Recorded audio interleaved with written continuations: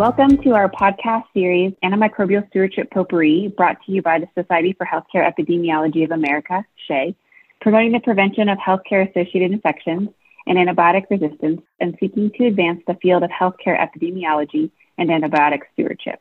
This series will discuss communication techniques for antimicrobial stewardship, evaluate the opportunities and limitations of antimicrobial IV to PO conversion, and identify best practices when shortening durations of therapy. I am Dr. Whitney Buckle, System Antimicrobial Stewardship Pharmacist Manager for Intermountain Healthcare in Salt Lake City, Utah, and I will be your podcast moderator today. Today is excited to launch this episode of the podcast series, which is entitled IV to PO from an Inpatient Perspective, an Intervention Worth the Effort. IV to PO conversion has immense potential to benefit patients by preventing unnecessary intravenous therapy associated with risks like prolonged length of stay, line-associated infections, and excess cost and inconvenience.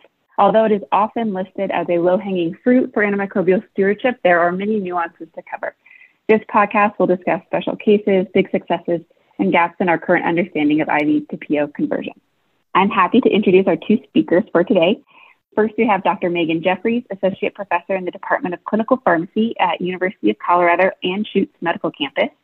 We also have Dr. Shivani Patel, System Antimicrobial Stewardship Lead for the Houston Methodist System in Houston, Texas.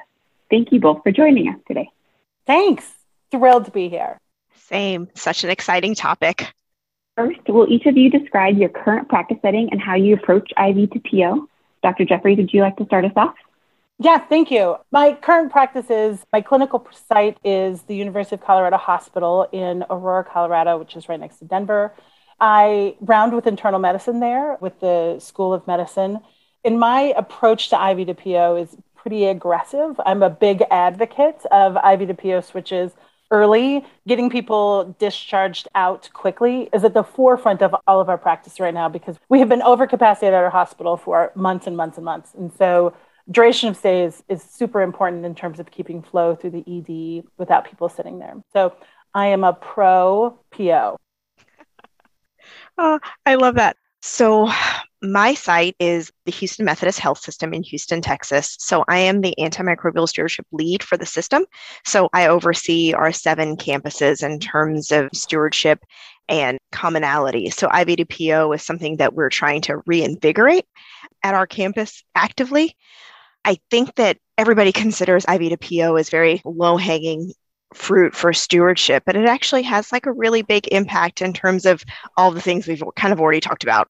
Lines out early, reduce phlebitis and thrombophlebitis, being engaged with infection control and preventing CLABSIs. And then, just like Dr. Jeffries talked about, length of stay. And I feel like this one's really close to my heart right now.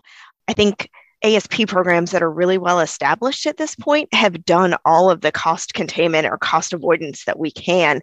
And so being able to de-escalate early and then convert to oral early to help facilitate and partner with case management and medical teams to get people out of the hospital have really, really tied us closely to quality and patient outcomes in the hospital. And I think this is such an emerging role for stewardship, like really with that focus on length of stay. Thank you, Dr. Patel. I am excited that you are invigorating your IV to PO approach, and I'm excited that Dr. Jeffries is so aggressive in the IV to PO switch because I think there's a lot of opportunity here. And there are nuances to discuss. I think sometimes we think at face value this will be really easy, but then when we get into the weeds, there can be some common questions that come up. So my next question for you is, what are some common questions that you get about whether IV to PO is appropriate? For example, those with GI conditions or multi-drug resistant organisms, certain infection types, or that proverbial it's required for inpatient admission comment that you might get. Dr. Patel, do you want to start us off? Yeah, I can. So I think clinically, there's 2 big things that consistently happen to me. There is still this perception that IV is better, which I don't understand for the life of me. You have highly bioavailable agents. We have multiple studies looking at equal serum concentrations between IV and PO and equal efficacy. And I feel like this kind of theory or myth or persona should be put to rest at this point. And then the other question that I really get is, physicians oftentimes have questions about efficacy. How could IV really be as good as PO? And can oral agents be used in like very specific settings, such as like MDROs and specific infection types. So I feel like these conversations give me not just a good opportunity to be able to like say, okay, it's time for, IV to PO, let's de-escalate, let's get this person off. But it really gives us a chance to have a bedside conversation in terms of factors such as selection of agent, clinical improvement, have we achieved source control, and is this person a good candidate for IV to PO de-escalation? And it transitions really nicely into some of the transitions of care, things that people are doing across the country now in terms of, okay, we're switching to oral antibiotics, but we only need 3 or 4 more days. You're not going to discharge them on another 10 to 14. And it's just a really nice avenue to be able to round out like the end part of stewardship for a patient as they're transitioning out of the hospital. Totally agree with all of those points you just raised. Like those are some essentially like some big picture things. Being sort of in the trenches on the internal med side of things, some of the other questions we get have to do with like patient-specific characteristics. Patients that come in with maybe questionable absorption based on either they're having a CHF exacerbation, or where they might have edematous guts because of that, or cirrhosis, or the other area that we talk about a lot is bariatric surgery. So like, even though we are confident that a PO antibiotic would work in terms of site of infection and pathogen of infection, is there absorption issues that are a part of this? And so I have reluctantly spent more time in the literature than I would want learning about all these sort of like PK nuances that happen in these days. And ultimately, for the short course lesson here is anything that affects the small intestine is of concern. It's not really the stomach, it's really the small intestine. So if patients get bariatric surgery that has eliminated a lot of their small intestine, like with a Roux-en-Y or a bilio duct procedure that sort of reroutes the intestine and cuts a big part of the small intestine off, those are things that are important to look at. In terms of edematous guts, that happens in acute illness a lot. So in those scenarios, I often look for surrogate markers to indicate whether this person has a long-term edematous gut problem or absorption problems, also within like diabetes with gastric paresis, all these sort of like things. And essentially, you can almost always get some sort of surrogate marker like vitamin levels. So like if a person has normal vitamin levels or does not anemic from like pernicious anemia from folate or, deficiencies, those are all little like clues in there that says like, yeah, their guts might not be amazing. The patient could certainly not, but that there's still absorption happening. The other thing to think about is like, in the setting of massive diarrhea, not necessarily C. diff related, but, otherwise patients that are cirrhotic and are on lactulose. So like, is the transit time enough, to, if you're having 3 to 5 bowels a day or bowel movements a day, is there enough time in the small intestine for absorption? And all of those things are essentially short answers. Yes. As long as there's a half an hour or so in the small intestine, that most everything's going to be absorbed. But yeah, there's a lot of like poop investigations in my life that are not really what you would say is a normal day for lots of people, but it is. Oh my goodness. And I love those clinical pearls about the vitamin. I'm going to have to keep that on my short list. That's a great surrogate marker. Yeah, there's so many sort of acutely ill patients end up getting some sort of like vitamin panel or anemia panel. And if those are within normal range, that guts are working. Yeah. Another place where I get questions in this scenario or potential, like people are a little bit uncomfortable is with multi-drug resistant organisms. And, specifically around like ESBL organisms and then Pseudomonas or Voldemort, however you want to call it. People don't like to say that word, I think. But oral agents and conversion to oral agents are really powerful in this setting as well, assuming that some of those basic principles of IV to PO are maintained. Are they tolerating diet? Some of the gut issues are squared away. Are they clinically improving? I feel like nitrofurantoin and fosfomycin have been really powerful tools for me in terms of ESBL cystitis and getting people out of the hospital without an IV line and IV antibiotics. And then using not just Cipro, but Cipro appropriately dosed for pseudomonal infections and making sure that we've got adequate concentrations to be able to treat the infection with the oral agents that we have available to us. Those are both great clinical pearls, and I appreciate your on-the-ground experience with answering these questions. I think we're really empowered to be good advocates for IV to PO and the right patient, and it really does benefit our patients. Speaking a little bit about the right dose of ciprofloxacin for conversion. Are there any gaps in the data regarding IV to PO conversion that you'd like to have closed? For example, specific drugs with less than 100% bioavailability, Staph aureus, bacteremia as another example? Yeah, the area most common where I hedge in terms of recommendations.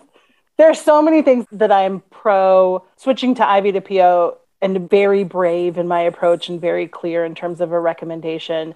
In the area of Staph aureus, being an MSSA or MRSA, it's a little bit murkier in terms of because Staph aureus is the absolute queen of infections and can destroy everything at her will anytime. So there, I get more nervous about consequences of treatment of Staph aureus than I do. Your run-of-the-mill E. coli is different than your approach to treatment for Staph aureus. So when dealing with MRSA, I'm super comfortable switching to linezolid. We've got really great data with Oviva and POET that indicate that PO linezolid is just as fine efficacy-wise. And we know on the PK side that, as long as there's not something abnormal in your guts, that's going to be 99% absorbed. So in that situation, it's pretty easy to send people home with linezolid. Then I start having discussions about long-term linezolid use and tolerance in the ADRs, which is fascinating in all in itself. But that switch to PO linezolid is an easy one. Switching to PO beta-lactams for MSSA, here is what I would say like a rather large gap in so many areas. We have gaps for clinical data in terms of efficacy, and we have gaps for PK data. Even though cephalexin is well absorbed, it's like 80%-ish, bioavailable. It's a dosing problem. It's not an absorption problem, right? So Ancef or cefazolin is dosed 1 gram Q8 in-house or 2 grams Q8 in-house, depending on your sort of institutional specific. So it's somewhere between 3 and 6 grams per day of this drug that we give. And then when you switch to PO cephalexin, oftentimes the doses are like 500 Q12 or 500 Q8. So you're going from a dose of 3 to 6 grams to 1 to 1.5 grams a day. And that is, to me, is the problem. It's not the bioavailability problem, it's the dosing problem. And that is not discussed enough. So much emphasis is put on bioavailability, which is annoying because this is a basic dosing problem. But when you make recommendations like a gram of cephalexin Q8, and people are like, that sounds great. Any PK data to support this? And you're like, great question. No. But on paper, when I map it out, when I look at half-lives and I look at serum concentrations, on paper, this is the regimen that makes sense for this. And so I've got back of the napkin scrawlings to sort of support my recommendation here, which is, it works, but it's just not ideal, when you want to bring some really good evidence to the table. Dr. Patel, what about you? Is this just a me conversation I'm having, or is this out in the field as well? No, I am 100% the same. I love your napkin scrawlings, I think you said. I think it just shows the art of dosing here. And this isn't just a one-size-fits-all thing. You're really taking into consideration what is going on with the patient, the disease state you're trying to target, and what is actually achievable with a tolerable side effect profile to make sure that you're getting somebody out on an appropriate regimen that's not going to allow the queen to rule and set up colonies everywhere in somebody's body. And so I 100% agree with you. Something that's been interesting to me in the literature, and I'd love to get your take on this, is the role of boosters. I've seen a number of papers here recently with probenecid. And when I think about probenecid, it's way back even before my day, and I feel like I'm pretty old, in terms of boosting beta-lactam concentrations. What do you think about that and potentially some of these types of agents filling the gap and allowing increased use of beta-lactams in this patient population? I arguably have not really invested in this data. And I would say that it's because the therapeutic range for beta-lactams is massive. So I'm not nervous about giving more beta-lactam to somebody, right? So we don't have a maximum tolerability PO-wise like Clinda does, right? It's after 450, everyone barfs their guts up. So there's no way that we can get more Clinda in them. But I've never had that outside of amoxiclav. Right. So amoxiclav definitely has a dose ceiling because of the significant diarrhea associated with clav.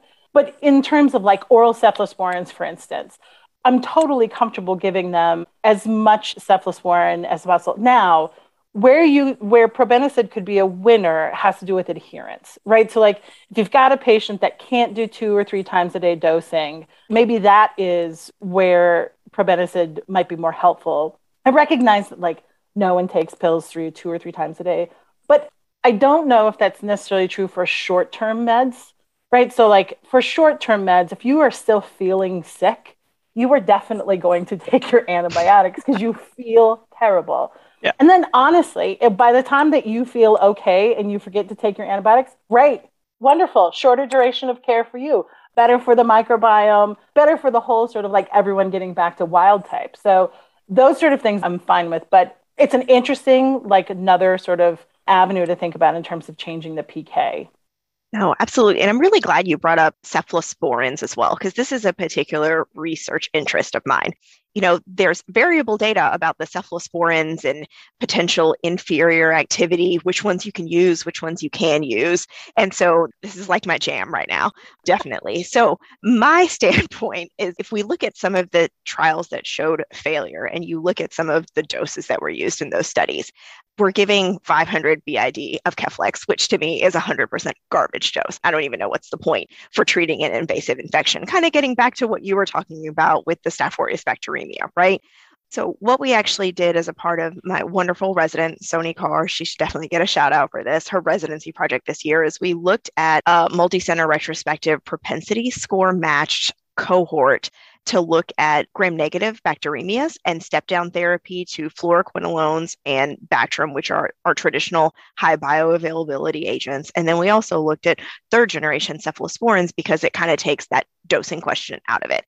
And we found non-inferiority. There is no difference in outcomes in terms of 30-day readmissions or reinfections with our beta-lactam arm versus our fluoroquinolone Bactrim arm. And so I think that, as people really start to look at these like oldie but goodie drugs and how we can bring them back into play in a much bigger way, I'm excited for more of this kind of data to come out to really kind of help us with our arsenal armamentarium at the bedside and what we can use for people. I'm an options kind of girl. I like every option available if possible. 100% right. There's always the one patient that has an ampicillin allergy. So maybe I don't want to use Keflex. Maybe I need to use a third gen cephalosporin, speaking to my own favorite topic in the world. The interesting thing here also in terms of like dosing and matching PK of the IV equivalent, super important data is needed. The other argument that I've had with folks is, does it even matter? So like after you've had 3 to 5 days of IV antibiotics, is there a lot of importance on what has been called like mop-up therapy or sort of like leftover, straggling bacteria in the, around, or is it even needed at all? And where the immune system is probably going to just take care of this. There's not really an antibiotic need, especially if there's resolutions in signs and symptoms, meaning that there's not an inoculum that's resulting in signs and symptoms. Therefore, the inoculum is low enough to where the immune system can handle it again. So I think there's a decent amount of push there. It's like, you're up in arms about trying to match this IV version. And this is just like so much effort without needed because none of this matters anyways, because they've already received the efficacy, the big bulk of their treatment in the first 3-5 days, et cetera, of IV therapy. And I think this applies to anything outside of the goddess Staph aureus, right? So she is arguably, there's no real mop-up therapy, I suppose, with her. And that is a really important thing. But the other, simple gram-negative cystitis often, like skin, right? So like those are sort of things where you're thinking, is this much ado about nothing? Do I really need to get into a pickle? And which is why we probably haven't been pushed for a ton of PK data in this area, because clinical efficacy is really high for even garbage doses, as you said, for like 500 Q12 of a cephalosporin. That efficacy is still high, and arguably it could be because that dosing works, or these antibiotics aren't even necessary. And I feel like this is so supported by all of the shorter is better data coming out. Trial after trial continues to say that shorter regimens are just as efficacious as longer ones. We've got piles of studies now supporting the duration. And then specifically, if you look at like intra-abdominal infections and like the Stop It trial, source control was the key. what is really 3 to 4 days of antibiotics post removal of like an appendix or a dirty gallbladder really doing in the big scheme of things? And especially with empiric therapy and using fluoroquinolones in some of those trials where we know that the empiric susceptibilities are garbage anyway. So, 60, 70%, what is it even doing anyway without cultures to go along with it? Right. Absolutely. I'm loving this discussion. I think you've gone great detail about where, we're missing some data about the nuances of, which agent and what dose. And I think you've addressed that really well. And then you've also taken a step back and been like, okay, we could get lost in the weeds here of the nuances of exactly this drug and this dose and in this population at a high level. We really are also needing to look at, how long are they on IV? How much have they clinically improved? And so I think we can have a lot of value in antimicrobial stewardship talking about IVDPO and this bigger context of making sure that we limit unnecessary therapy. So it's not just efficacy, but now we're talking about safety, right? Like but we don't know if Absolutely. They're more effective to do these, but it clearly can increase harm for every additional day of unnecessary, antibiotics that we're giving. And so I think it's a really valuable conversation. In my experience, we've implemented an automatic IV to PO protocol by pharmacists here, which can actually be more challenging than you would think to implement one of those. I think there's still a desire to have a conversation with the provider, but this is a really important topic to switch people from IV to PO early to avoid unnecessary IV therapy. How have you implemented IV to PO conversion at your institution? Any suggestions that you have? Perhaps there's a big success intervening to switch patients to oral therapy that you'd like to share with us? Dr. Patel, would you like to go first? I certainly can. So we have implemented IV to PO, and I think the protocol probably looks like everybody else's protocol in the entire country. Like there's not much like variation, right? Like there's the list of drugs that are highly bioavailable. You've got your list of clinical considerations that have to be met. I think for me, the bigger challenge is getting compliance with the protocols. There's so many patients that we have the opportunity to switch that we don't take advantage of doing that conversion early enough. And so I think 2 big successes for me. One would be looking at IV to PO conversion in disease states where we're not going to get cultures, where we can just make equal switches and be able to move on. I think pneumonia is a great example of that. Our typical regimens are azithromycin or beta-lactam plus or minus azithromycin. And so both of those can be easily converted to something that the patient can finish up on and head out. And, the earlier we can do that, I think the better our patients off are. Cellulitis, if they have risk factors for MRSA or their MRSA PCR is positive, why do we need to continue VANC? You're not going to get cultures for like a non-purulent cellulitis. Go ahead and move them to Bactrim, Doxy, linezolid, whatever is available to you. And let's make that active conversion and get them out the door. I think those kinds of switches are really near and dear to me because it kind of goes back to the length of stay stuff that I was talking about. Nobody cares about cost anymore. And if we look at how much antibiotics cost, I'd have to stop like 1,000 vancomycins to make any sort of dent in something, which I'm not going to do, right? So like my new focus is how can I improve patient safety and quality? And my best way is to get them out the door on a streamlined regimen as much as humanly possible. And that's really getting them back to these oral regimens and getting them out the door. 10-4, like 100% on board with like duration, safety, quality being part of this, that being actually like the nugget of this conversation rather than this relatively simple intervention that I think can get overlooked. We have the standard, IV to PO protocol that includes GIH2 blockers, PPIs, some vitamins, and then anti-infectives in there. I think it's probably underutilized as a tool because we have a relatively hands-on approach of clinical pharmacists that have close interacting relationships and following patients within the team. And so I think it's way more common for us to switch to PO through direct recommendation, either through secure chat or in person. So that's almost always how it's done rather than using the intervention. I think scope-wise, to better improve IV to PO switches, it wouldn't be to focus your efforts on the IV to PO protocol, but actually within the infectious treatment pathways. So almost all institutions have a pathway that at least are on stewardship checkbox of CMS. If you put the PO antibiotics in that pathway, you can empower prescribers to feel comfortable that regardless of how your patient is doing, they might still have a fever. That's fine. PO antibiotics don't care if there is a fever. They have not called in to say they're not working in the setting of a fever. They have not called to say they're not working in the setting of an elevated white count. So those sort of clinical barriers that exist on, I think, most IV to PO conversions, that makes no clinical sense. A PK doesn't care about that. So in those settings, if you put them in the pathway, I think you can empower people that PO antibiotics are just as good in this, regardless of how your patient is sort of responding clinically, that you can switch them over to anything, as long as, again, ideally based on, data and PK, efficacy data and PK data.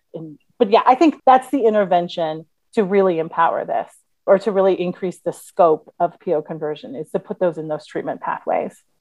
Yeah, I completely agree. I think we talk a lot in stewardship about integrating into the workflow. Adding on the protocol sometimes just adds something else to the list that's not integrated into the workflow. And so I love this discussion about integrating into clinical pathways for switch to oral therapy. And that was a huge win for us when we switched over skin and pneumonia to where linezolid was a first-line option for patients with MRSA risk factors or PCR, nasal MRSA PCR positive patients, is that you can, using linezolid early, oftentimes they'll get maybe a dose of IV in the ED, but we can switch those patients to PO immediately, even in the setting of being sick, looking infected and acting infected. So that has certainly helped. And there's a trickle down effect, right? So if this works, other PO antibiotics might also work in the setting. So a lot of it's about confidence, sort of faith, that this is going to happen, considering that we're working against, 60 years of IV being the better choice, and PO being sort of only for the not sick patients. So yeah, we're fighting a lot of history here. So glad you bring that up about this perception of sick patients. Sick does not equal multi-drug resistant organisms that warrant continued IV therapy. And I feel like this is a battle I am fighting all the time. Just because they look wrecked does not mean that we continue IV antibiotics. Is it a source control issue?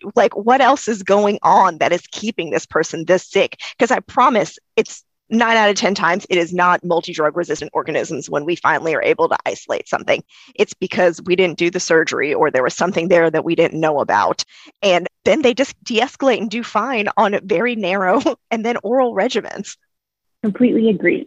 I think that wraps up our time for today. Thank you so much, Drs. Jeffries and Patel, for such a great conversation. It was a pleasure having both of you here today. It was a pleasure and an honor to be asked as a SHEA member and a listener to the podcast. I couldn't be more excited to be part of the crew that's putting out such great content. Oh, absolutely. Dr. Jeffries, you are a rock star. Dr. Buckle, thank you for giving me the opportunity to have such a great just conversation about something that seems so simple, but is really not, and be able to kind of share some of the things that we've done around it. So I've really enjoyed today. I hope you guys did too. Yes, for sure. I did. You can find more educational content like this podcast on SHEA's online education center, Learning CE, at www.learningce.shea-online.org. This concludes today's episode of the Antimicrobial Stewardship Potpourri series. Thank you for tuning in.